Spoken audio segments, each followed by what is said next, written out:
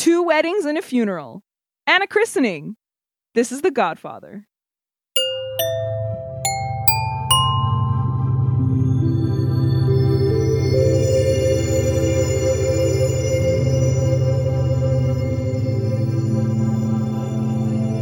Hey everybody, welcome to Seen and Heard. Hello. This is the podcast where 2 entertainment assistants go through the Sight and Sound Top 100 Greatest Films of All Time list. I'm Greg. I'm Jackie. And we're here this week for a very special episode. But before we get into the special episode, we do have an announcement to make. We have a Patreon. Yay! We have a Patreon. We are a 2-person team and we want to continue Seen and Heard for as long as possible. But the Patreon will help us to soar to even greater heights because, Jackie... What? We are going to start doing an extra episode each month for patrons. The exciting thing about the bonus episode is it is not business as usual. Jackie... Why keep saying it is your not name? business at all. The bonus episodes will probably feature, since we do talk about such prestigious, universally acclaimed masterpieces of cinema, we thought, you know what, we want to do movies that aren't as good. You know, we like fun. We like to have fun. So for these bonus episodes, we're going to be doing kind of B movies or just less prestigious movies. Cult, yeah, some would call cult. Hopefully it's things that neither of us have seen. It might not be the case like that always, but that's kind of what we're going to try and go for. Things that neither of us have seen. Yeah, so we thought it would be it would be a fun balance to do stuff that's a little less prestigious. Stuff that, you know, genre movies, exploitation movies, noir, like all of that kind of falls under the banner because our main series obviously is the Sight and Sound list, and then we have our Personal Prints series, which are like all-time favorites for the two of us, or just like really formative movies. So we wanted to create a third tier for films that don't fit under either of those first two that we could explore. And we just thought it would be a nice balance. I selfishly, too, thought it would be hilarious to subject Jackie to like a bunch of kind of like nasty movies and violent movies and stuff like that. So that's the gist of the bonus episode. So go check out our Patreon. Link is in the show notes. And yeah. So we're doing The Godfather, which you know because you've seen the title. But we also have a very special guest joining us. Today, we have with us on the podcast, Daisuke Beppu. If you don't know, Daisuke runs an incredible YouTube channel. He's basically, I would call you Mr. Criterion. I would honestly say in terms of like, I don't know a person that's more of an expert on the releases that Criterion has and like the films themselves. If you haven't seen his channel, it's incredible. But yes, we're very excited to welcome you to the podcast today, Daisuke. Wow, thank you so much. Thank you very much for having me. I'm very honored, and I'm looking forward to the discussion very much. We're so happy to have you. And I must warn listeners, we are recording this remotely because Daisuke lives in Japan. So we're using some online platform to record this episode. Just wanted to put that out there. If it doesn't sound as beautiful as our past episodes, that's the price we are going to pay. And the fact, too, that Jackie and I normally record in the same room, but there was a bit of a COVID scare. So we're all separate. We're all in different locations for this episode, which I think this is the first time that's ever happened, right? Yeah, I'm really excited to see how this turns out. I actually have no idea. Yeah. Oh, well, it's like one storyline is in New York, one storyline is in Sicily, so it's going to be, it's like one storyline is in Nevada. So it's like a parallel thing. It's wonderful. Yeah. Exactly. For any Godfather references going forward. So I'm sorry, I'm speaking way ahead of myself here. No, not at all. Yeah, we keep it nice and casual. But yeah, so as we do on this show, let's start with you, Daisuke. What have you been watching recently that's not The Godfather? Shows, movies, anything? Oh, thank you so much. Well, once again, thank you very much for having me on as a guest. I'm very, very thrilled and excited to be able to speak to the two of you. And cheers to you, and your keep up the excellent work and the very, very great coverage of these very important films. So, so what I've been watching recently, let's see, my family and I just recently got into Netflix. So a lot of family viewing. My son, in particular, who's 6, he's now getting into Harry Potter movies, and so we've been watching Harry Potter movies a lot.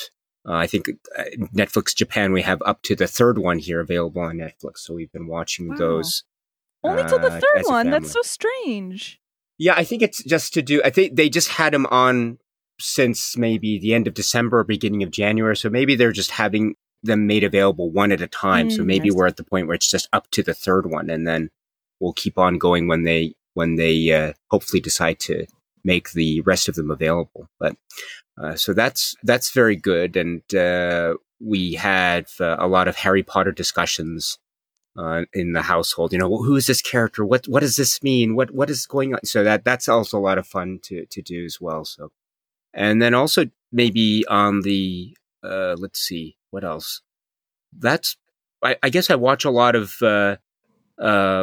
Blu-rays and DVDs at home. So I wish I could go out to the theater, but I haven't seen any recent releases in the theater. So in lieu of that, or instead of that, I've been watching on DVD recently. Let's see, what did I watch recently? Gosh, I should have prepared more. I saw that you did a series on Twin Peaks. You literally have an episode for each episode of the series.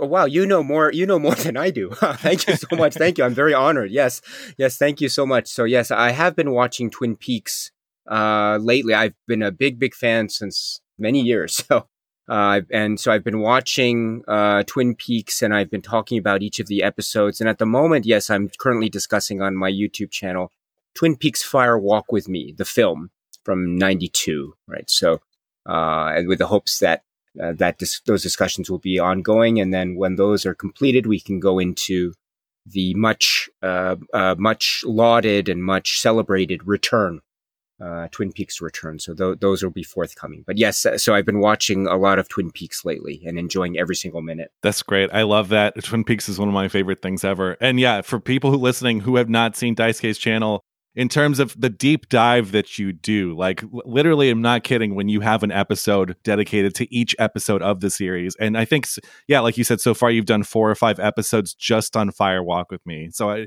in terms of like exhaustive in the best possible sense and just in depth, like you are getting in there.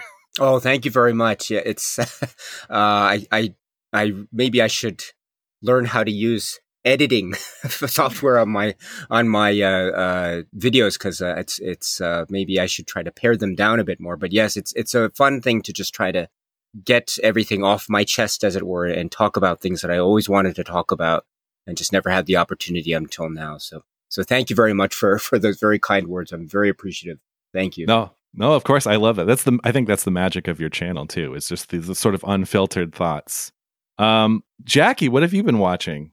Brief Encounter, the David Lean film, which is perfect. Like, that's a perfect movie. I don't know, like, it's so strange to me that David Lean made these like small, intimate things, and then he became like the master of the epic. Like, it's so crazy to me. But I absolutely loved it. So gorgeous. The script is incredible. Of course, it was adapted by the playwright who wrote the play. Just amazing. I loved it.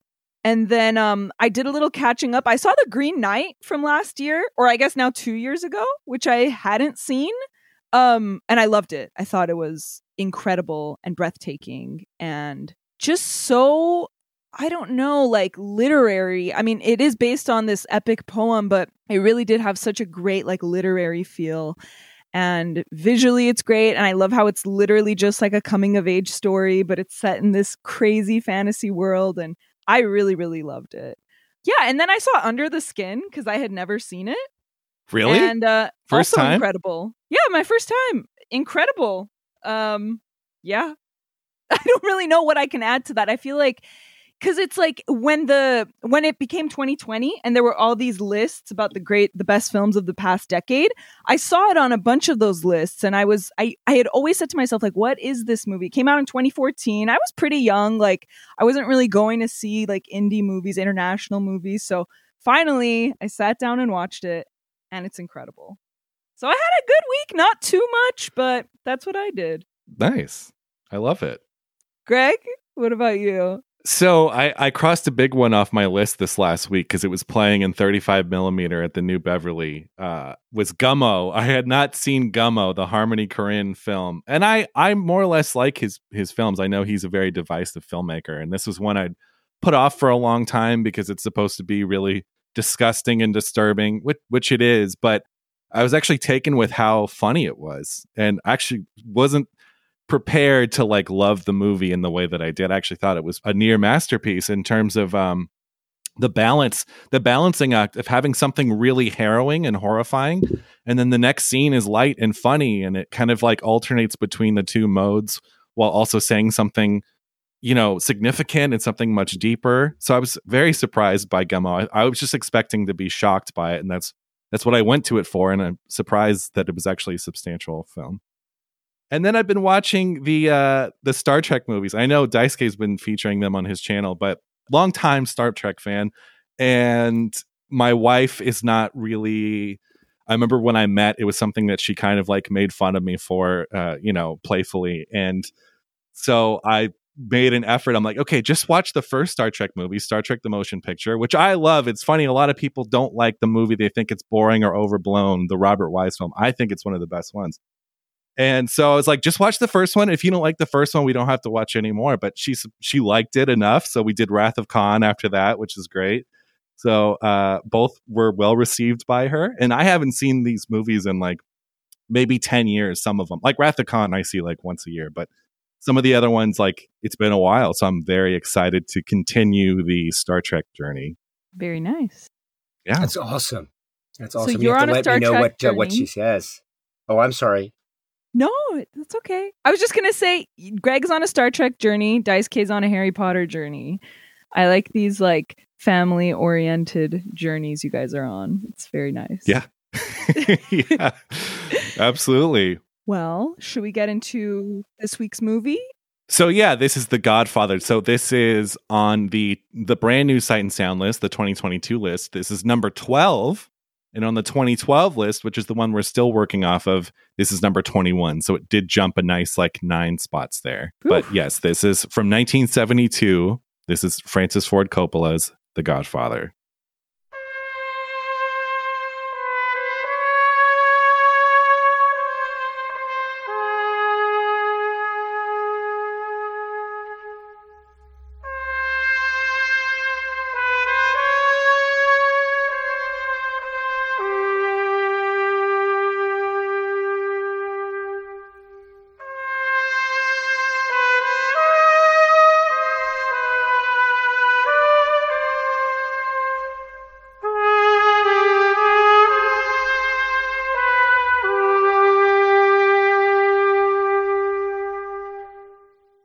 The Godfather is a 1972 mafia film directed by Francis Ford Coppola. It was co-written by Coppola and Mario Puzo, based on the novel by Puzo.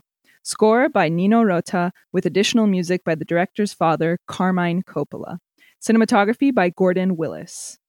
The film tells the story of the Italian-American crime family, the Corleones, headed by patriarch Don Vito Corleone.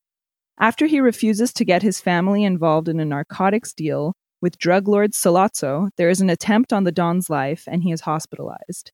His sons Michael and Sonny and their consigliere, Tom, devise a plot to assassinate Sollozzo and the crooked chief of police working with him. Although Michael originally did not want to be part of the family business, having gone to college and served in the military during World War II, he agrees to kill them both during a meeting in a restaurant and immediately flees to Sicily. There, he meets and marries a local girl, Apollonia, but unfortunately she is killed in a car bomb meant for Michael. Meanwhile, in the States, Sonny is killed while trying to defend their sister Connie from her abusive husband Carlo, and Michael returns to the States and becomes the head of the family with his father's guidance. He devises a plan to move the family business to Nevada by buying a casino, although the owner is refusing to sell. He marries Kay, his American girlfriend from before he fled the country.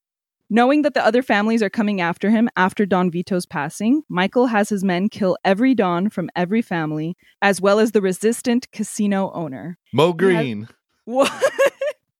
No, I just said Mo Green. Yeah. He has Carlo killed, realizing that he had framed Sonny and set the trap for his death. When Kay questions Michael about it, he lies, feigning innocence, and the movie ends with his loyal henchman kissing his hand and appointing him the new Godfather. The film stars Marlon Brando as Don Vito Corleone, Al Pacino as Michael Corleone, James Caan as Sonny Corleone, Robert Duvall as Tom Hagen, and Diane Keaton as Kay. It also stars Talia Shire as Connie Corleone and John Cazale as Fredo Corleone. So the film has a very sordid production history, as you might know. The book was optioned for only $12,500. Isn't that crazy? Yeah. Like, that's so little. The other directors who were approached to direct this film were Sergio Leone, but he was busy making his own gangster movie, Once Upon a Time in America.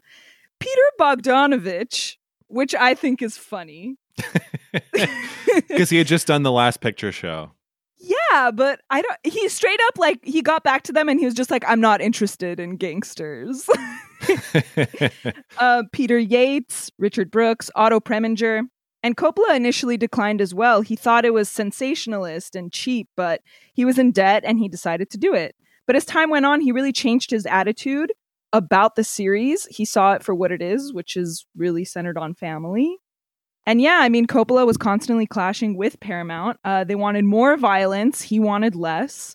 He fired the editor and the AD. At one point, Elia Kazan was offered to take over the project, and Coppola knew about it, and there was all this tension. Of course, the studio didn't want Brando because he had this, like, terrible reputation. The other finalist, do you guys know who was so close to getting the role? It was Ernest Borgnine. Oh. Yeah, which is hilarious. You can see it? Yeah, maybe. Yeah. And of course, Al Pacino was hard to cast. This was his real big breakout role. And so do you guys know about the Italian American Civil Rights League? So it was basically a vehicle for the mob. It was like a PR vehicle for them to deny their existence. And they, like, threatened the producers. They asked for the word mafia to be removed from the movie, so it's never said. Apparently it was only going to be said like once or twice anyway.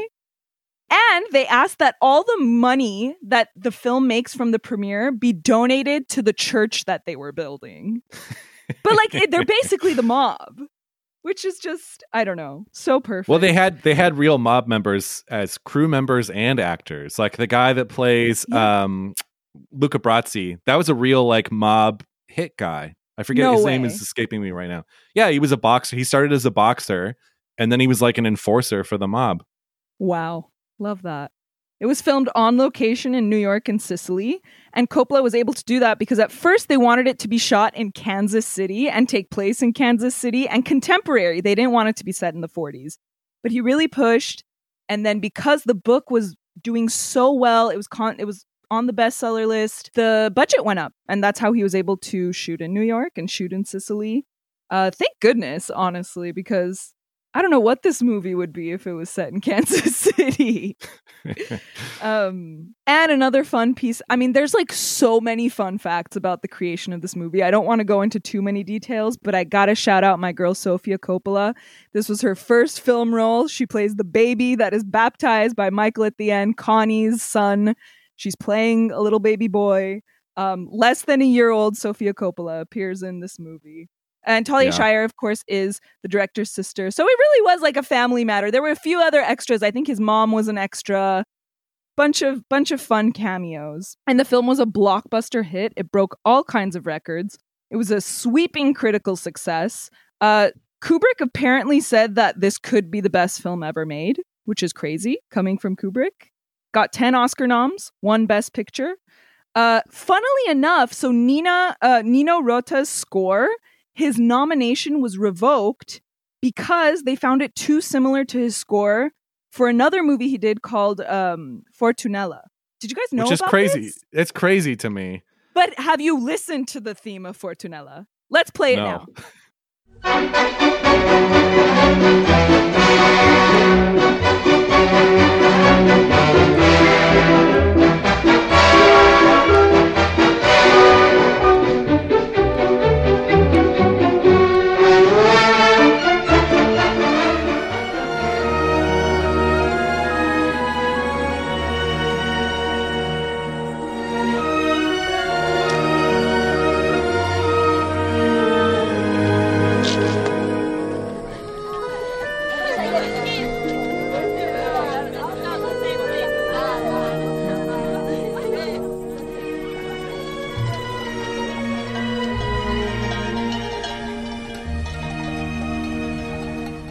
It's the exact same score. It's just faster. It's the same song. Wow. Of course, there's so much drama about the Oscars and this movie.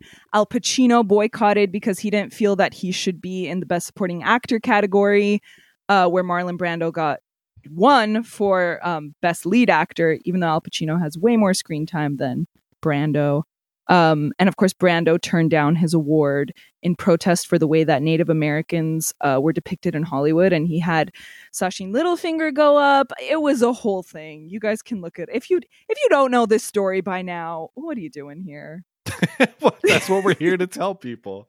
There's also, this was all detailed in the offer also. I haven't seen it yet. I haven't seen it either.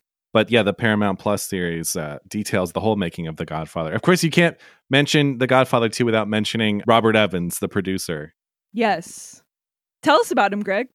Just producer extraordinary. He actually just died, I feel like, a couple years ago. But he was like the young boy that came in like to Paramount and kind of shook things up. And he was responsible for, Chinatown and Rosemary's Baby and The Godfather. So he was... in the glory days of the studio system, well, as the Hollywood system is kind of declining and the new Hollywood is taking off, you had real producer visionaries like Robert Evans who knew just kind of how to put together the right people. Yes. Anyway, let's do initial thoughts. Daisuke, do you want to start us off? Oh, yes. Well, thank you very much for that. That's very comprehensive and excellent description of the film. And thank you. I want to ask you, because we asked you what movie you would want to do, because we wanted to have you on as a guest regardless of the movie. We had you choose the movie. So maybe in your initial thoughts, you could tell us, like, why The Godfather? Because I was really I was kind of shocked when you said The Godfather, because I thought you would pick something like super obscure, because you're so knowledgeable and you've seen so many movies. So tell us a little bit about that as well. Oh, well, you're very kind. Yes, I guess I could say just from the outset that I'm a huge fan of The Godfather. I've seen the film so many times, and maybe I first got wind of the film on VHS tape when I was maybe way too young to probably have seen it or comprehend what was going on. So I was very young when I first saw a little bit of The Godfather on VHS tape. I didn't see it all the way through because it was still scary for me in a lot of parts, but I kind of knew about it. And then also when I was a little boy, I didn't see the film directly, but I remember I was in the other room and my mom and dad were in the main room watching The Godfather on TV or whatever it was, VCR or whatever it was, a rental, I forget exactly. But they were watching it on TV and I was still too young to watch it with them. So I was in the other room. But I remember seeing my dad talk to my mom, because my dad had seen the film so many times by that point, but it was my first time for my mom to see it at that point. And I remember, we can talk spoilers here at this point? Yeah. Mm-hmm. Okay. So I remember specifically, and I must have been, maybe 6 years old, 5, 6, I forget, but all the other memories are hazy for me. But the one that sticks out in my mind is I remember when Sonny gets killed. And I wasn't looking at the movie per se. I was hearing what my mom and my dad were talking about. And my mom was so shocked. And then I remember at that point, my mom asking my dad, so this means, and my mom's like, wow, oh no. And so this means Michael's going to be the head of the family, right? And my dad said, yeah, that's right. Let's watch. So yes, that was such a huge moment for me. And my mom caught on. And indeed, my mom, now that I think about it, my mom was maybe having some foresight. I don't want to get too much into some of the other films because I know this is The Godfather, not any of the other films. But maybe this has a little bit of a hint of all the dynamics between Sonny, Michael, and Fredo. And maybe she already had a sense of what that was in her head when she made that comment. But yes, I remember that was a big, big moment for me. And my mom, not only the film and the legend that grew in my mind, but also seeing how my parents were reacting to it. And that's also very important to me. And then, of course, when I watched it growing up, watching it, and VHS mostly, and then all these home media releases, and it just I can't keep count as to how many times I've seen it. It's just it's that immense for me. Yeah, I love that. That's incredible. I love that. And could you maybe like shed some light on the home releases? I'm sure you know so much about like the home release of this movie. I kind of want to leave it to you. I feel like you have something great there. Oh, no. I mean, I don't have any huge expertise in that area, I suppose. I remember when I first really got into the film, which was during the time in my life when I was actually living in England for a little bit of my childhood. And it was actually during that period where I'd see the tapes of at the time, what was made available was The Godfather and The Godfather Part 2. And you'd have that very iconic image of Marlon Brando in sort of darkness and shadow, a type of a portrait with the cat. And then a part 2 would be a little bit different. There wasn't any part 3 video release at the time yet, or it was maybe forthcoming. But and it was a two tape. Was it a 2-tape? No, was it a 1-tape VHS or 2-tape VHS? I forget exactly. I think it was 2-tape. I think it was different for the UK and the US, but I'm not quite sure about that. I think for part 2, it was definitely 2 tapes, but I forget exactly for part 1. I think they might have fit it all on 1 tape for the UK VHS that I had, but I forget exactly. But in any event, yeah, so it was those VHS tapes. And then I didn't follow up on any other home media release of it until, say, what was it? The Coppola restoration or something? Yep, that was it. Yeah, and I think they later repurposed that to call it the Omerta version. I forget, but I think it was the original release of that I got, and which had all the films on it. And then even before that, I had DVD releases, but then it was the Blu-ray, and now very recently, of course, the 50th. Anniversary release of the film and also combining all the other films with the 4Ks and the re-releases. So I have all that as well. So it's all been a fun type of journey. I don't have everything that's ever been created in terms of physical media releases for The Godfather, but what I do have, I've enjoyed immensely and hope to continue to enjoy for a long time to come.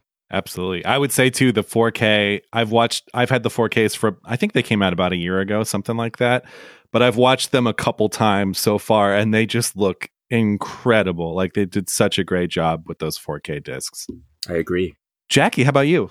Nice. Okay. Thank you for that, Daisuke. That was great. I don't know, like, how do you give initial thoughts about a movie where you don't remember really, like, it's just so, like, okay. Here's what I think the only initial thought can be about this movie. Wow, this freaking rules. Because seriously, like every time, you can't have any other thought while you're watching this. It's the same thought you're having when it's your first time, when you're revisiting, when you're young, when you're old. It's literally just, this is freaking incredible. So that's my initial thought. Just that will always be my initial thought about it. But yeah, like many people, this is my grandpa's favorite movie of all time. So growing up, it was always on, and I do remember his VHSs were, it was 2 VHSs for each movie. So always on, and it's just so funny because like I can't think of this movie without thinking about my grandpa, because he used to make spaghetti. He used to say like it was the Godfather recipe. Like I got this from the movie. And yeah, like he's created his entire persona to be Vito Corleone. Like, and he's not Italian. He's obviously not in the mafia. He's retired now, but he used to be a school principal and a bishop. But it just shows the power of this movie and the power of this man. So it's like this time around when I was watching it, I was just like, God, like I think Vito is just this icon of all time for men, and like for better or worse, really. Like, and it depends on the person. And I don't know, this time, I mean, obviously I love this movie. I've seen it a bunch, but this time around I was really like, wow, like now I get it, Grandpa. Like this is it. So that's like my initial thought. So wait, just to clarify too. So this viewing that you had in prep for this episode, this was the viewing where it all like clicked for you in like the big way. Like you always liked it, but this was like the realization. No, it's always clicked. I've always loved it. But this time around, I was trying to like, it was like Vito specifically. I was like, wow, like, yeah, I get it about Vito. I mean, here's the thing. You watch part 2 and that's like, there's 2 different Vitos that live in your mind, right? There's like Brando and there's De Niro. And I don't know, something about this time around, I was just like, Yeah, like I get it, Grandpa. So those are my initial thoughts. I mean, I have more, but I'll save it. But it's like I just love that this movie, like, I think that it can define it can be kind of like a roadmap of the milestones of someone's life. Like when you watch it when you're young, like let's say the average boy watches it when he's young and he's like, oh wow, like they're so badass, so cool. But then like that boy grows up a little, or girl, and is just like, oh, like at what cost? And then you get a little older and you're like, oh, the poor parents. And it's just like, you reach all these milestones when you're watching it. And I can't wait to like continue watching it over the years and think about different things every time and feel different things every time. Yeah. Greg? It's evergreen. It's evergreen. Yeah. So I think I first saw this in my, I think, freshman or sophomore year of high school. And I was aware of it before then, like most everyone is. But I think as a kid who grew up on like Spielberg movies, like this always seemed pretty boring. Like it's a bunch of people standing in dark rooms talking. And as a kid, you're like, what's this? I don't care about this. And so I don't know what prompted this, but I think it was the summer between my freshman and sophomore year of high school, my friend Kyle, got it in our heads that we wanted to get the DVD set for The Godfather. And in fact, the DVD set from like 2000, 2001, something like that. It was like I just remember like the early days of Amazon and stuff. You'd always see it pop up on there. And like I remember each of the pull out like sleeves had a different character's face on it. And it always seemed really like deluxe and like, oh, that's like so adult. So I remember we just got in our heads. We're like, we want to buy the DVD set of The Godfather. Cause again, this is over 20 years ago, where you can't stream it. Streaming was not a thing. This is even, I guess we could have gotten the disc from Netflix, like the mail away disc. But anyway, we got in our heads, we're like, we're going to do this, but we didn't have jobs. So we spent an entire summer mowing lawns to be able to afford. We each got our own copy of this DVD set. I remember we got it from a Circuit City, rest in peace. Oh, and Circuit City. Circuit City. And I remember taking it home. We went to his house and we just watched the first Godfather. I think he had seen them before and he was just telling me how great they were. So I remember seeing the first film and yeah, it was love at first sight. I mean, what's there even to say? Like it had everything you could ever want in a film. And I think it just immediately connected with me. And the first Godfather movie started a love of mob movies at that age. I fell into Sopranos because Sopranos was brand new at the time. I fell into Goodfellas, stuff like that. And it even went as far, again, it just goes to show you, like, when you're a kid that doesn't know any better, from like, lower middle class, like mostly white neighborhood, there was this kind of like, oh, that looks cool. Like, and I remember, because I was a band kid, I played saxophone. I was in band in high school, and I kind of started like a gang in band, and we called ourselves the Chupacabras. And I remember it fell apart because we wanted to make one of the guys like, hey, we're going to make you. You're going to be made. And then someone else got butthurt that it wasn't them, and then the whole thing fell apart. But at that age, it was like a very enticing thing to have like a mob. Did you go to the mattresses? Yes, we went. No, we never fought anybody. A bunch of like scrawny band kids. But no, I mean, the legacy of The Godfather, what else can I say that hasn't been said? I mean, it's a film like in one of my favorite movies from the 90s, You've Got Mail, the Nora Ephron movie, which this movie is constantly referenced in a beautiful way, because I think it so perfectly captures the magic of this movie.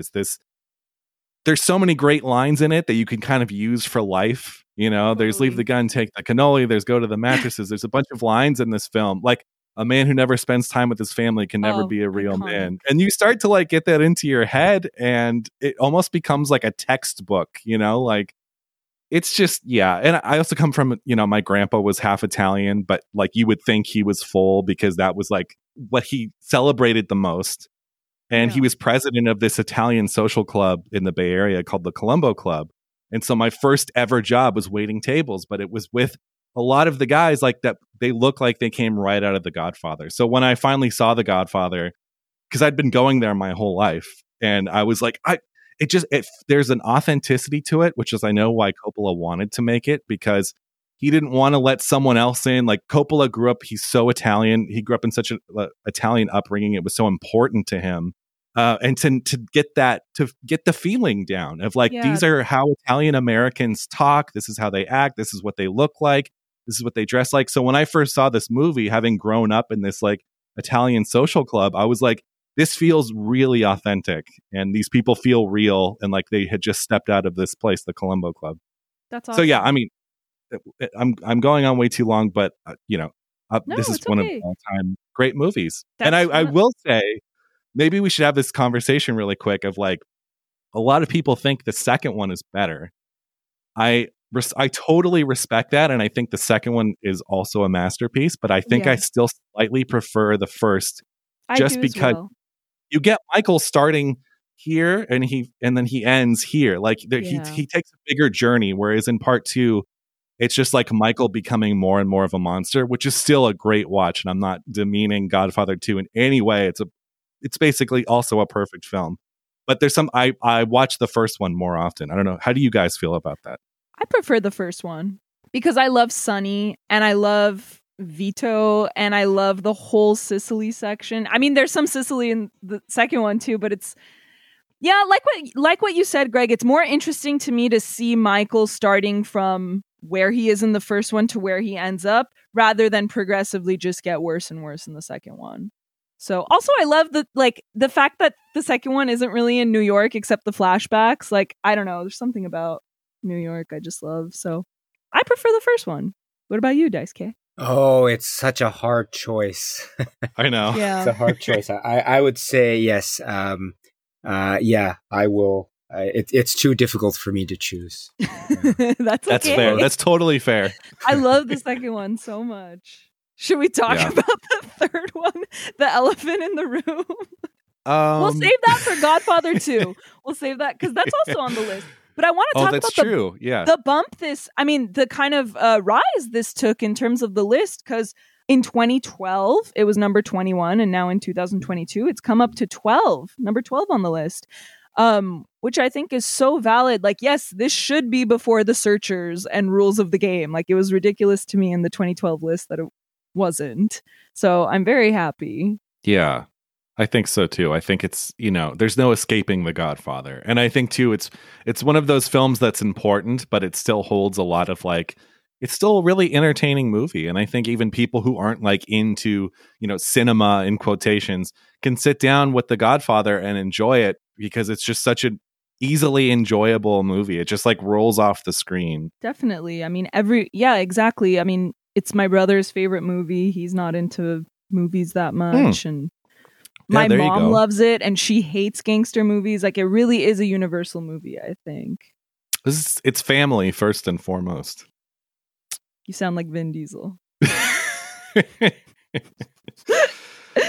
But it is family because it's okay. So like, maybe we should just start by talking about Vito and just how like, I mean, I think that is the draw. It's just like from the get-go. I mean, like, one of the most iconic things is like the fact that when the movie opens, one of the things he says to the Undertaker that comes to ask him for this favor, he says like, I can't remember the last time you invited me over to your house for a cup of coffee. And that always sticks with me. And I think that's so telling of the entire movie, because he has centered his life around this idea of like family. And you know what? I call him an ideal. I do think that he is kind of this like ideal for men like my grandpa, for example, because he has the best of both worlds, right? He's so family oriented and he puts his family before everything, but he's still so respected and powerful. And that's a fantasy. He's very old world. Exactly. But that's a fantasy. You can't have that in reality. You can't have power and respect and also put your family first. Like, and that's the movie knows that. And that's why it's like, I don't know. I think too, there's like, there's a moral center to him too. Like his resistance in getting into the drug business. It's like, which obviously is Michael's first big thing, is like getting rid of that. But it's telling, like, cause it's right. He is like the ideal patriarch in every sense. And he also has what I like too, there's almost a boyish, childlike quality about him. I mean, Jackie, you mentioned this first opening scene, which is so critical. Mm-hmm. And when he's talking to Bonasera, and he's trying essentially to have Bonasera say out loud a type of oath, in a manner of speaking. And that's why you say, I can't remember the last time you invited me to a cup of coffee. And now you come to the day of my daughter's wedding and ask me for this type of favor. Yeah. So this is a big deal, but he's also approaching it kind of like boys on a playground, kids on a playground. Totally. And he's saying, remember the moment. I always love it when, Bonasera is hesitating to say, right, be my friend. And then you get a shot of the Don, and he's kind of just looking down, like a kid would. Yeah. As he's trying to, he's just trying to, he doesn't want to admit it, but he's, that little type of repartee. And then when he says Godfather, he said he got what he wanted, and he says good. And then, so it has that kind of kids on the playground type of innocence about it. But then when the door's shut and he's leaving, then it becomes all business. And, he says, give this to Clemenza or something, and handles it. So it has this almost, I don't want to say two-faced quality about it, but there's always actually this sense of levels that are going on. And you realize immediately that this Don Corleone is a very complex character indeed, that even on the surface level, which also has a sense of authenticity, he seems to be like this child, this boy who just wants to make friends. Definitely. Which makes him so appealing on the one hand. And then when the door's shut, we realize that we are reminded of just the kind of real deadly business that he is about to embark upon because of what Bonasera is asking him to do, which is a very, very violent thing. Yes. And I love how he goes, we're not murderers, despite what he thinks. Exactly. It's so good. Yeah. Good. I think it's a good choice on Coppola's part too, to not follow that thread, because we know what's going to happen. It's extraneous to then see it happen in the film. Exactly. And I like that it focuses, because on the wedding scene, which so perfectly sets up this film. We'll talk I guess about just to it. briefly, yeah, but you followed only the Johnny Fontaine thread. Yes. Here's one of my big things when I was trying, because this is the first time I'm watching this with a critical sense. And so I was watching it and I'm like, this movie is a balancing act. It is so good the way that he balances violence in this movie. Yes, we see, for example, Luca Brasi get choked, right? And then we see the Don with the assassination attempt. And then the Polly killing is super held back and wide. And again, like you say, we don't see the Bonasera plot go through. Because again, I think he's just doing such a good job at balancing this. We cut from Vito's shooting to Radio City Music Hall, and it's Christmas, yes. And then Christmas, the Italy stuff, of course, is balanced with the sunny stuff. And in the long massacre sequence, you don't see Sal being killed.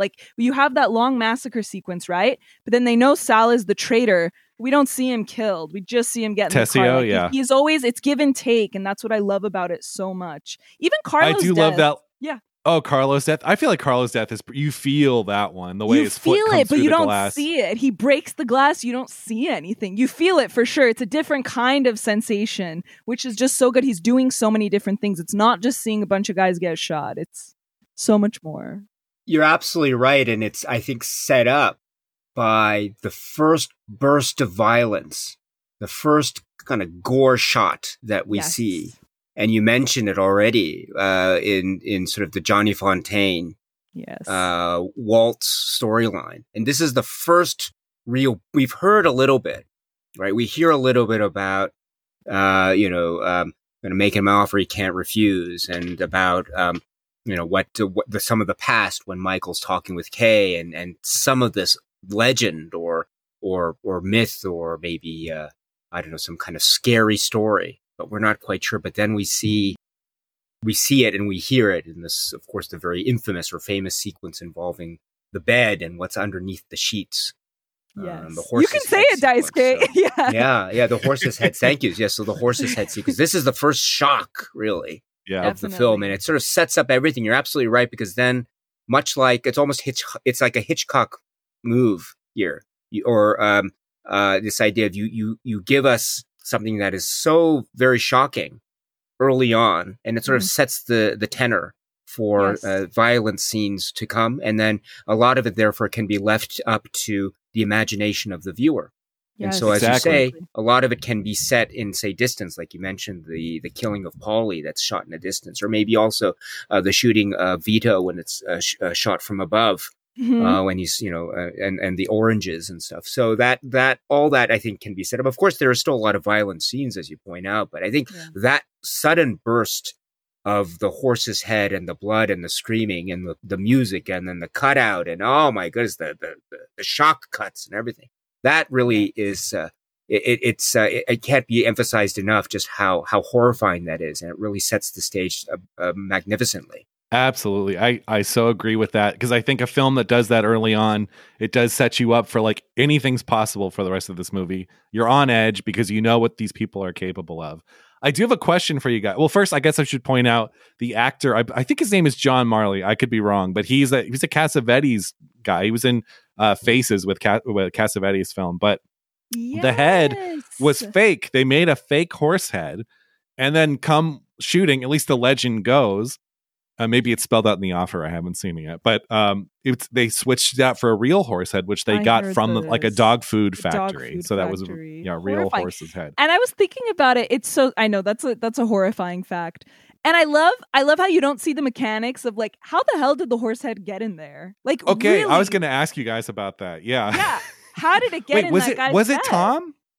Was it Tom? Well, Tom set it up, but how did he must have paid someone. He must have paid some of his stable guys or something, but I imagine he would have to pay them a lot of money to do that. Like, how did they pull that off? Yeah, there's there are some extra scenes, and sometimes you can watch the film in a sort of expanded edition, made for TV or something like that. And so, the saga, right? Yes, exactly. Yes, and so there is an explanation that I think is provided if one sees those scenes involving, the Don and maybe Luca Brasi, etc. But without those, actually, I liked the enigma and the mystery and the possibility of interpreting that to say maybe it was in fact Tom who did it. I mean, you can still have that in your mind when you watch this version of the film, without the additional footage or the additional scenes, which I think is actually even cooler, actually, as a possible alternative. Me too. Actually,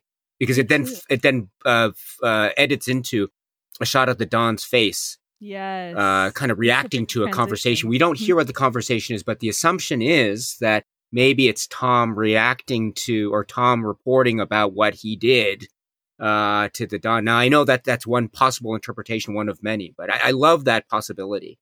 And as you say, Jackie, there are things that we see directly, but even in those sequences, there are things that are left untold and mysterious, and we're not sure what's going on. And actually, that's part of the genius of this film, The Godfather, and Coppola, I think, in general, which is the way in which he can choose to withhold information. Because there's a lot of what's known as, ellipsis or ellipses, these breaks or gaps, because suddenly we go from one shot and then suddenly we're in another place, and it could be a jump of years that we have experienced without not really knowing what like we don't get Michael but we know about it. Yeah. When Michael says he's been back a year to Kay, right? Do you think he was lying? No. We don't know. Yeah. Yeah, I think a couple years had exactly passed. What you said. It is an ellipsis. It really does do a time jump. Just a dimension. It almost feels like a dimensions jump. Like he's in Italy and now he's here. And it's those cross dissolves too. Yes. And before we get too deep into anything else, I want to bring up the oranges, because these oranges are out to get this family. Can I just say, like, no, really, like.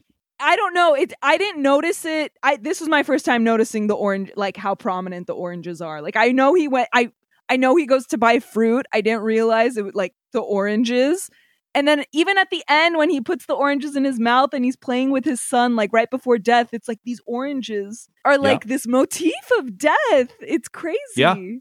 Yeah. And even like they're on the table at the wedding. They're on the table when he's at the Hollywood the producer's house. Like I don't know. I noticed it this time. And also just going back to what we said about Tessio, yes. Going back to what we said about, the kind of give and take and like the things he hides and the things he chooses to show. I mean, not that he's hiding anything, but I just think it's so telling that, like, again, with this like kind of balancing act, it's so telling that the way that he just dies of a heart attack, like while he's playing with his grandchildren. I don't know. Yeah. I'm getting ahead of myself, but that to me, like that, his death is just so telling of the entire story. And the oranges remind me of it. And yeah, I wonder how they settled on the orange as a harbinger of death. I wonder if there's me. But yeah, he sticks with it through the whole trilogy. Yeah. Do you guys want to talk about the wedding? Yes. So greatest first half hour. Oh no, go ahead. I was just gonna say greatest first half hour of any movie ever. I mean, in the way that it establishes all the characters, you get a good feel for who they are. It's effortless, and there's just little details in it too, like the guy who bakes the wedding cake. It's not Enzo, right? It's no Enzo is the his daughter's future husband. Enzo is the guy that he wants the Don to keep in the United States. So he works in his pastry shop, and then he comes to visit the Don with flowers because the Don helped him stay in America. Right, when he's at the hospital, and he has that great scene where he pretends like the gun is in his jacket. But the guy who actually makes the wedding cake, because there's a scene where he's in the Don's office. No, it's a different guy. Yeah, but he's telling him, he's like, wait till you see this cake, like you're gonna love it. And then later in these crowd shots, when they're bringing out the cake, he's like there in the crowd. Like I never noticed him before. I actually just noticed him this last time. But he's like there. He's like looking proud of the cake and stuff. So it's just like a flurry of character, if just like really well staged things that are happening. Everyone's like in the right place. There's so much detail in all of the wedding stuff. And totally what you said, Greg, about the way that it just establishes anything. It's like they literally just asked, or like Puzo asked, like, or Coppola, or both of them, like, how do you drive home that one, like business and family are one and the same in this like world, while also driving home their Italian heritage and just the way the Don does things, and literally just came up with a perfect scene. It has it all. And something I really love is that, like, I love the diversity of the different visits the Don gets. Like, one guy is asking for someone to be murdered. One guy is asking for the man that his daughter loves to stay in America. Luca Brasi literally just wants to thank him. And then Johnny Fontaine comes in and he wants a role in a movie. Like, I just love these different, like, everyone wants something different. And I love that. I love that he's the guy they go to for all of that. One little neat side, too, is the guy that plays Luca Brasi. Obviously, he was a real enforcer and stuff, but he was nervous, like acting alongside Brando. So his nervousness, Coppola wrote that into the script of being like, okay, you're going to be practicing your speech outside and then you're going to give this very nervous thing. He just, again, that's a sign of a great director, of just being able to roll with stuff and use real life things and put them into the movie like seamlessly. I love that.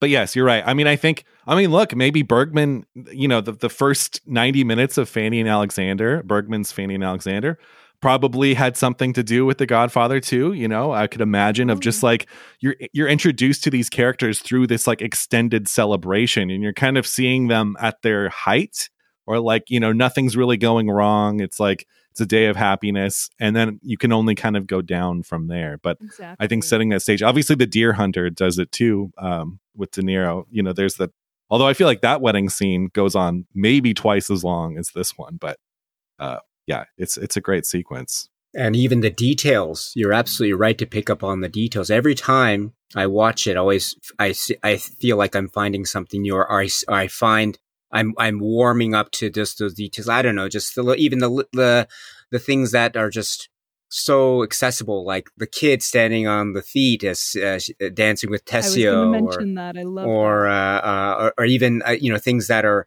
maybe seemingly more. They become more crucial to the plot, especially later on. Like I love, for instance, how Barzini doesn't look happy at all.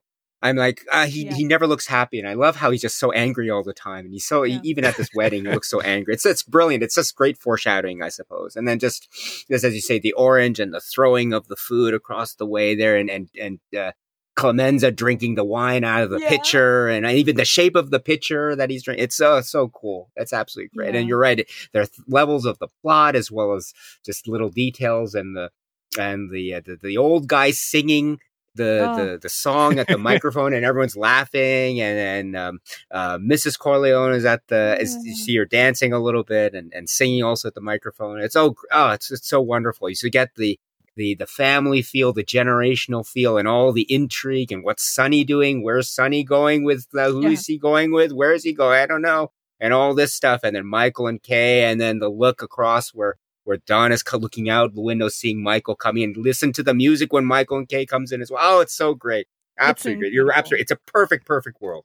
Yeah. Yes. I love that so much. Yeah. When it is when they're posing for the photo and he's like, we're not taking this photo without Michael. And like the awkward, of course, when Michael comes and he like pulls Kay in, even though she's not really part of the family yet. Like it's, yeah. I love, too, the way that the kids run into the Don's office, like when he's having these discussions, and then Tom has to kind of like usher them out. It's just like nothing can be contained. It's just like life people are celebrating, and then the family is just so, family is first and foremost. And but then also like family always is like work as well. And it's like he's working at his daughter's wedding, and then like they kind of work at his own funeral, but they're not allowed to talk business at the table though. Like that's the one place they can't. But at these events, they're doing business. The christening, even at the end, he's like, "Well, Carlo, you got to come to my house now." It's like they're using these family events for business because that's it. You know what I really love in this film, among everything else, is the constant crying of babies. Yeah. So you hear, obviously, in the family, just when there's a big family get together, there's always a baby crying. But it also undercuts when Vito is shot, you hear a baby crying. And when Sonny gets the call that Connie's been beaten again, there's his baby's crying. And it's like, there's something about the babies crying in the background that just like really heightens it. And it's like, it doesn't heighten it, but it just like, it feels that much more authentic that there's always a baby. I know, always babies. I also just love the like showman way that Vito comes out to like dance with Connie, and he's like, "Hello, my fans!" Like he literally like extends his arm and they dance, and it's so sweet. Yeah, love it. There's so much to this movie. It's like there's so much, I know, and it's like, and it's really interesting. Last thing about the wedding is just that like the way that Michael straight up tells Kay that story about Johnny Fontaine. And I guess this is a good way to start talking about Michael. Like the fact that he doesn't lie, and the fact that he like stands firm. He doesn't want to be like them, but he's not ashamed of them ever. And I just love that about him. And that's a really good point, because you said such a key point here, which is at this point, Michael doesn't lie. Yeah. And this is very important because, especially when we go to the end of the film, yes. And another conversation between Michael and Kay. Michael lies to her face, and she believes it. I know. And it's almost like maybe he is unintentionally at this point in the wedding kind of building up his I don't know, his truth meter or whatever it is. He's building up that kind of feeling so that he can spend it later, I suppose, when he gives that very infamous no to her, the lie. So it's great that you mentioned that. He tells the truth now.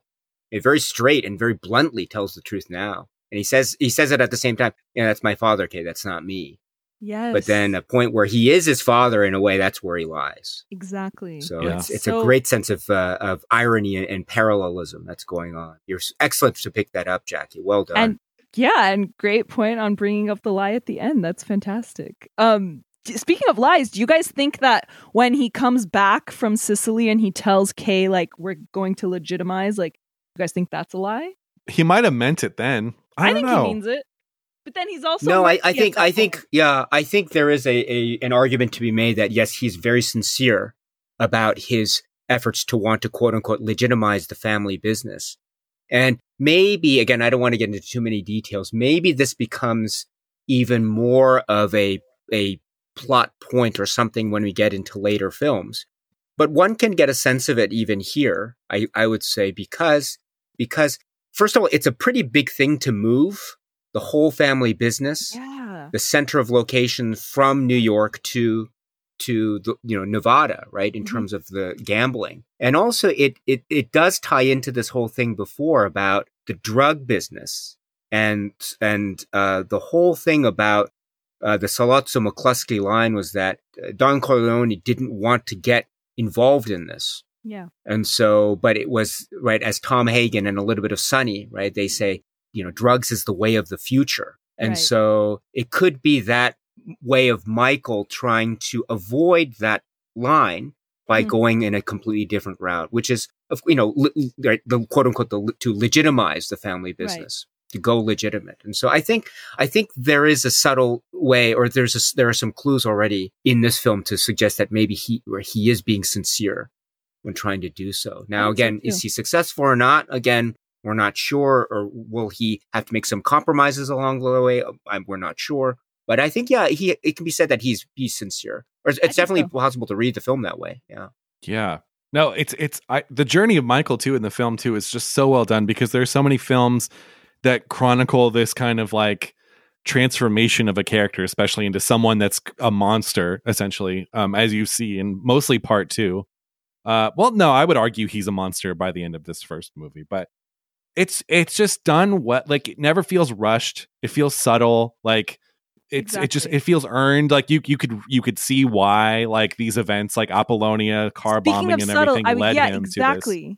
Exactly. So like when Apollonia dies, it's so subtle because like we don't have a scene of him like crying or like killing Fabrizio. Like we don't get that. We just know that like this man has changed forever just because of what we've seen.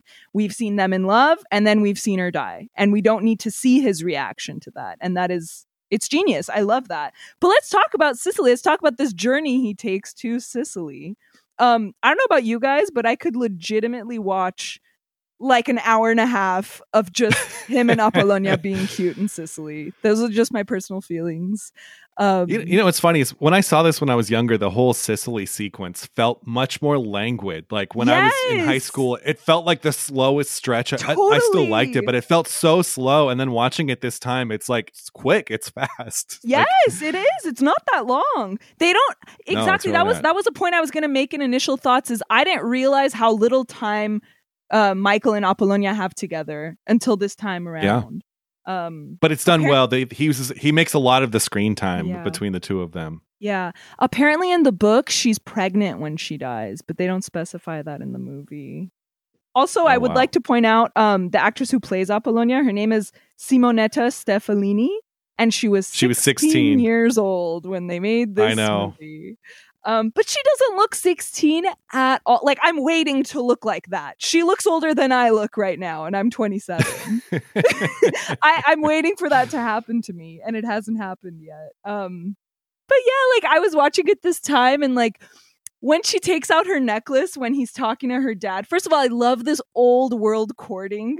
I know I'm such a like progressive person, but there's something so sweet about the way that he courts her, and she's such a traditional girl, and I can't help falling for it. I really, really love it when she takes out the necklace that he got her and they smile to each other across the table. I literally out loud, I was all alone. I was just like, oh, she likes him. Like, I couldn't help it. I fall for them every single time. Love them. I love that moment as well. That's such a cute moment. You're absolutely right. It's beautiful. It's beautiful. And she's trying so hard to show it off. Yeah. I love the moment too when Michael confronts the father of Apollonia, and there's a confidence to Michael when the father gets offended that they're talking about her, and he goes back inside and you hear some yelling. Yeah. And the way that Michael is sort of like leaned back on this chair, very authoritative, like you would see through all of Godfather 2. And he's just like, tell him to come back out here. The confidence and like the coolness and just like the power of Michael in that scene is like, it's like the seed of what it grows into in part 2. He threatens him. He kind of threatens the guy, doesn't he? Because he says something about like, if you told them that you know me, that I was here, your daughter would lose a father instead of gaining a husband. Like, is that him threatening her father? I always took it as like, because before that he's like, my name's Michael Corleone. Like a lot of people would pay, a lot for that information. It's like him giving up, to the father, his showing his weakness and giving the father the upper hand. I don't know about that line. Yeah. But then the line directly after where he's like, well, if you tell them your daughter would lose a father and she wouldn't get a husband, which sounds like a threat to me. I don't know. But he is so confident in that moment. And very regal as well. Yes.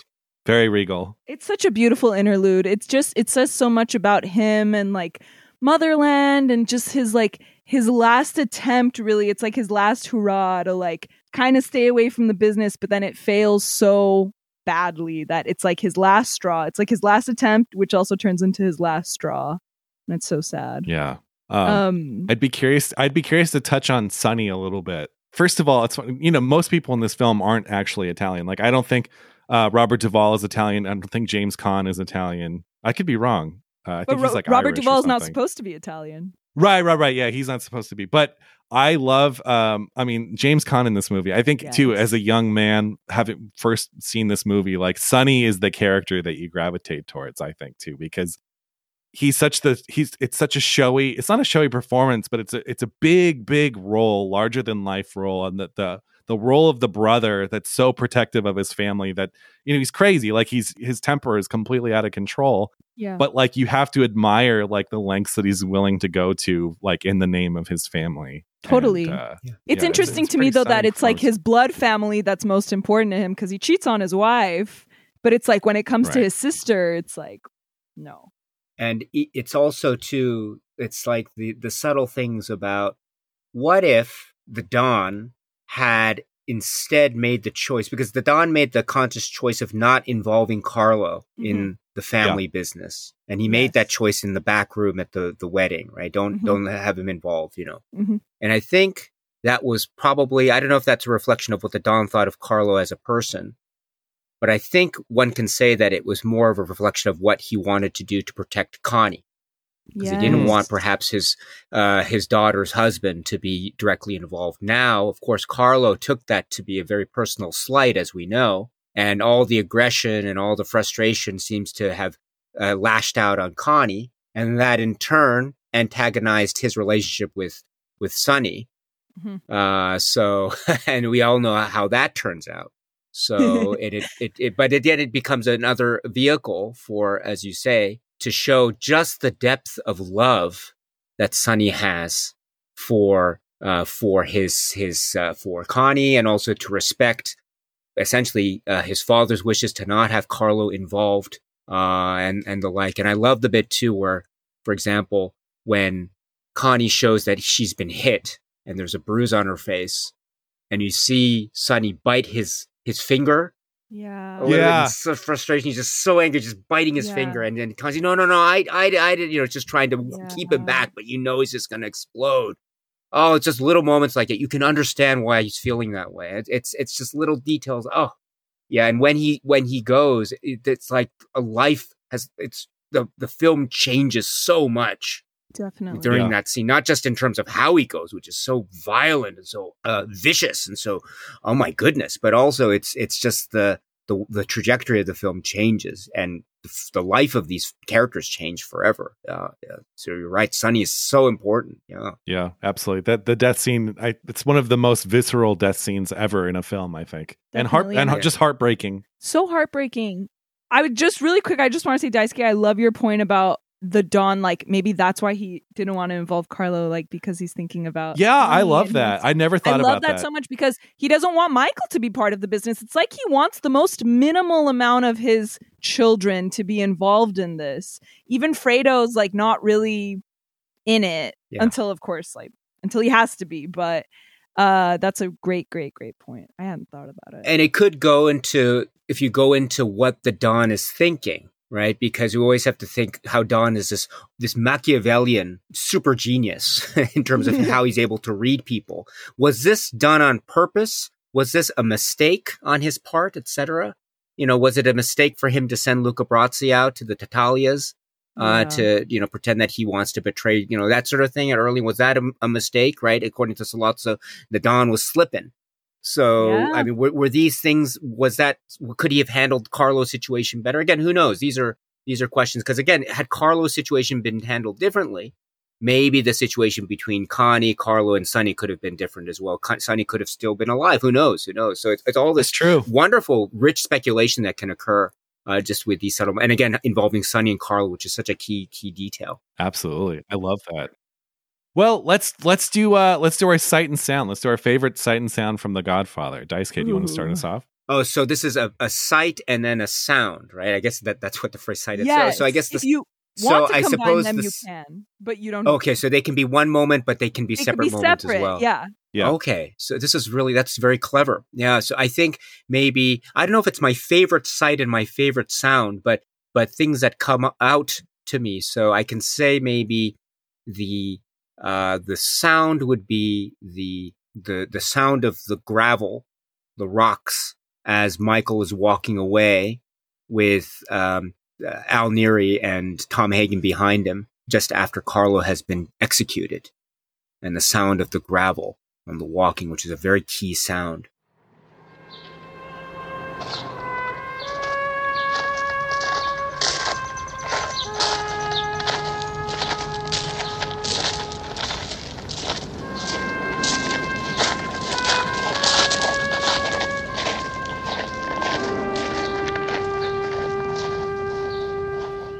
That's very important to me. So that's one sound. And then the sight, I suppose, could be so many. But I suppose maybe, again, it's a Michael scene. It's the slow close-up into Michael, or the camera movement into Michael as he's talking about planning to kill Sollozzo McCluskey. I love that. He's in that chair. Exactly. And I love that they laugh at him. I love how they, we have that really dramatic shot, that beautiful shot, and then they just laugh. Yeah. But then he slowly convinces them. Yes. And then, of course, the plot is underway at that point. Yeah. That's a great choice. Thank you. Both great choices for sight and sound. So my favorite sound is it's the little sigh that the Don lets out after he's just talked to Johnny Fontaine, and he closes the door, and he's tired at this point. He wants to return to the wedding, and he literally just sighs. And that's, I think, my favorite sound from the movie. I just had to. I also love Monday, Tuesday, Wednesday. That's a fantastic one. Also, when You've Got Mail. Yes. Oh. What about your favorite sight? My favorite sight is the shot. There's obviously so many to pick from.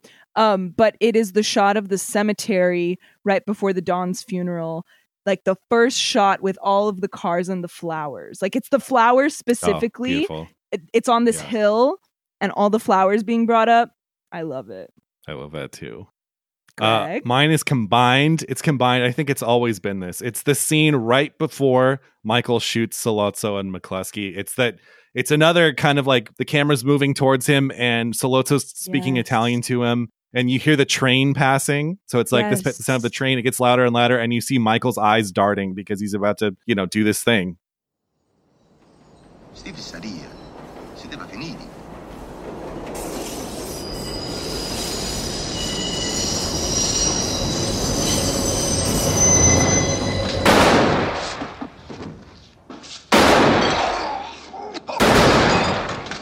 It's haunting. It's beautiful. Totally. Well, Daisuke, I know you have to run, so we're going to let you go, but thank you it was such a pleasure having you on the show. I've been such a fan of your YouTube channel for so many years, and it was just great to discuss The Godfather with you for, another Godfather aficionado. It's been a complete delight. Oh, thank you so much, the two of you. This has been so fun. And thank you for inviting me and on your journey through the Sight and Sound lists, I should say. Yeah. And so thank you so much for considering me and for inviting me. I had such a great time. Thank you so much. Thank you, Daisuke, for your insight and your wisdom. It was such a great time talking to you. Thank you so much again, my friends. Thank you. Sure. I had such a good time. Thank you. Thank you.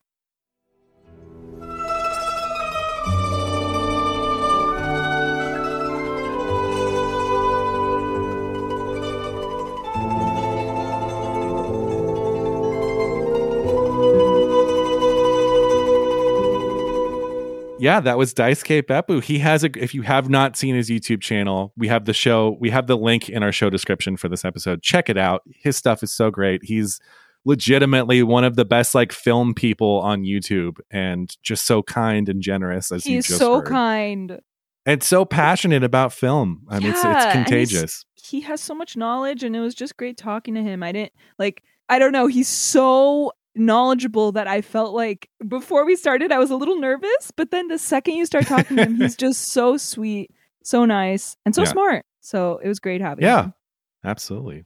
Well, we do have next up we have Pauline. Yes. So, Pauline Kael. No, I'm just kidding. I always play this stupid joke where I'm like, I have bad news for you, Jackie. And I fall for it every time because she's such a wild card. Okay, so she wrote a long thing. These are just a couple snippets I kind of snipped throughout her review, but this is the highlight. So Pauline Kael says, if ever there was a great example of how the best popular movies come out of a merger of commerce and art, The Godfather is it.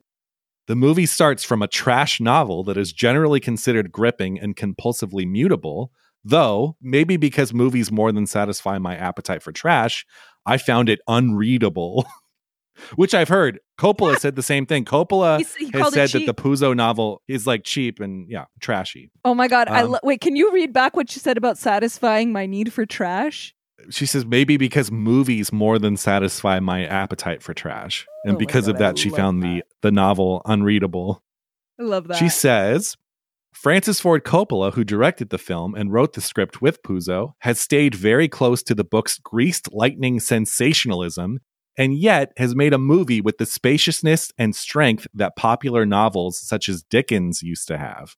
Even when the plot strands go slack about 2/3 of the way through, and the passage of a few years leaves us in doubt about whether certain actions have been concluded or postponed, the picture doesn't become soft-headed.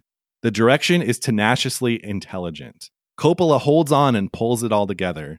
The trash novel is there underneath, but he attempts to draw the patterns out of the particulars. It's amazing how encompassing the view seems to be. What a sense you get of a broad historical perspective, considering that the span is only from 1945 to the mid-50s, at which time the Corleone family, already forced by competitive pressures into dealing in narcotics, is moving its base of operations to Las Vegas. The Godfather keeps so much in front of us all the time that we're never bored, though the picture runs just 2 minutes short of 3 hours. We keep taking things in. This is a heritage from Jean Renoir, the uncoercive, open approach to the movie frame. Like Renoir, Coppola lets the spectator roam around in the images, lets a movie breathe, and this is extremely difficult in a period film in which every detail must be carefully planted. But the details never look planted. You're a few minutes into the movie before you're fully conscious that it's set in the past. When Americanism, in quotes, was a form of cheerful, bland, official optimism, the gangster used to be destroyed at the end of the movie and our feelings resolved. Now the mood of the whole country has darkened. Guiltily, nothing is resolved at the end of The Godfather because the family business goes on. Terry Malloy didn't clean up the dock at the end of On the Waterfront. That was a lie. The Godfather is popular melodrama, but it expresses a new tragic realism. Ugh, that's beautiful. It's beautiful. See, that review is why I love Pauline so much. Like, so beautifully put. And yes, it is that perfect, marriage of art and commerce. Like, that's exactly what The Godfather is. And I think, too, that's why the film is so beloved. Beyond, I think, too, like mafia stories and crime stories being so compelling, especially when the people involved seem like everyday normal people, but just like it's an art piece and it's commerce, and they're married in this like beautiful blend of just storytelling. Like, Coppola is a god. That was very well put. I agree. The only thing Johnny Fontaine's tux is a little too 70s-y. Johnny Fontaine never gets that movie. He has like a ruffle shirt. That's like my one complaint. And also the furniture in Connie's house is a little too 70s-y. Those are my think so? Is there 70s stuff in her house? Just her couch looks very like mid-century. I don't know. I mean, I don't care. Well, yeah, because at that point you're firmly in the 50s. Or almost. Actually, it looked very modern mid-century. Like, it looked very 70s-y, her couch. I can actually tell you the year that scene takes place. The scene where you see Connie at the inside of her condo or apartment or whatever is 1948. And the reason I know that is because my AOL screen name back in the screen name days, for a while, I had a couple. But one of my screen names was Monty Python 1948 because, of course, when you're young, you just cram two things you love together and you just put it right in the title. But obviously, I was a Python fan. The 1948 is because that's the year that Sonny dies in The Godfather. So that's how I know. Because that scene with Connie directly precedes Sonny's death, I know that scene takes place in 1948. Wow. Thank you for that insight. Of course. I love Talia Shire. We didn't even talk about her, and we didn't really talk about John Cazale because he's more prominent in the next one. But I mean, both of them in the next one have such great. Even in this one, I mean, Talia Shire is amazing. But I'm excited to do she's part great. 2. Yeah. How far off is that one? I think it's not that far ahead. Part 2 is number 31, so they are 10 spots apart in the 2012 list. Oh, okay, so we'll get to it in 20 weeks. That's half a year. Because of ping pong. 6 months. Well, good. It'll give us some perspective, Let's do Letterboxd. Letterboxd. Okay, I've got a 4.5-star review here. Sofia Coppola's dad did a pretty good job of adapting HBO's Succession for the big screen. It's a great little indie movie. Check it out. I saved that one too. I only have one low rating. Well, I guess I have a few. 0.5 star. I mean this sincerely from the bottom of my heart. This was the second worst film I've ever seen. House of Gucci is the first. Oh my God. That's actually the only bad one I'm going to read because they're not, I don't know. Someone gave it 5 stars and said, I think you get kicked off Letterboxd if you don't give it 5 stars. Yeah, it's very possible. 5 stars. I wish Marlon Brando was my fairy godmother. 1.5 stars. No, just no. Made by men for men. See, when I was little, I never wanted to watch it because I did think that I would feel that way. And then it took my mom telling me that she loves this movie and she is primarily a rom-com person and really doesn't watch mafia stuff. It took her telling me she loves it for me to actually be maybe it's not just for boys. And it's not. I'm here to tell you, I think it's not. Yeah. Well, again, like so many older films, it is very male-centric, but I think the difference is that Coppola really values the female characters. The women in this movie are smart, strong women, and I think that's the key is Yeah. 4 stars. No matter how great it is, it'll never be as Italian as Moonstruck, and that's a fact. You know what? I love Moonstruck. This is more Italian. Of course. Okay, this is my last one. I just thought it was funny. It's 0.5 star. Blatant Shark Tale ripoff. Have you seen Shark Tale? Are you a Shark Tale fan?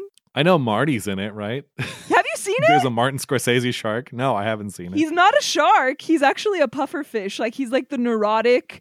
I think he's a businessman who's working with the mafia. Wait, you have to see it. You have to see Shark Tale. Do I? Yes. It literally is The Godfather. I'd watch it. You should watch it. Yeah, so that was Letterboxd and that was Godfather. Cool.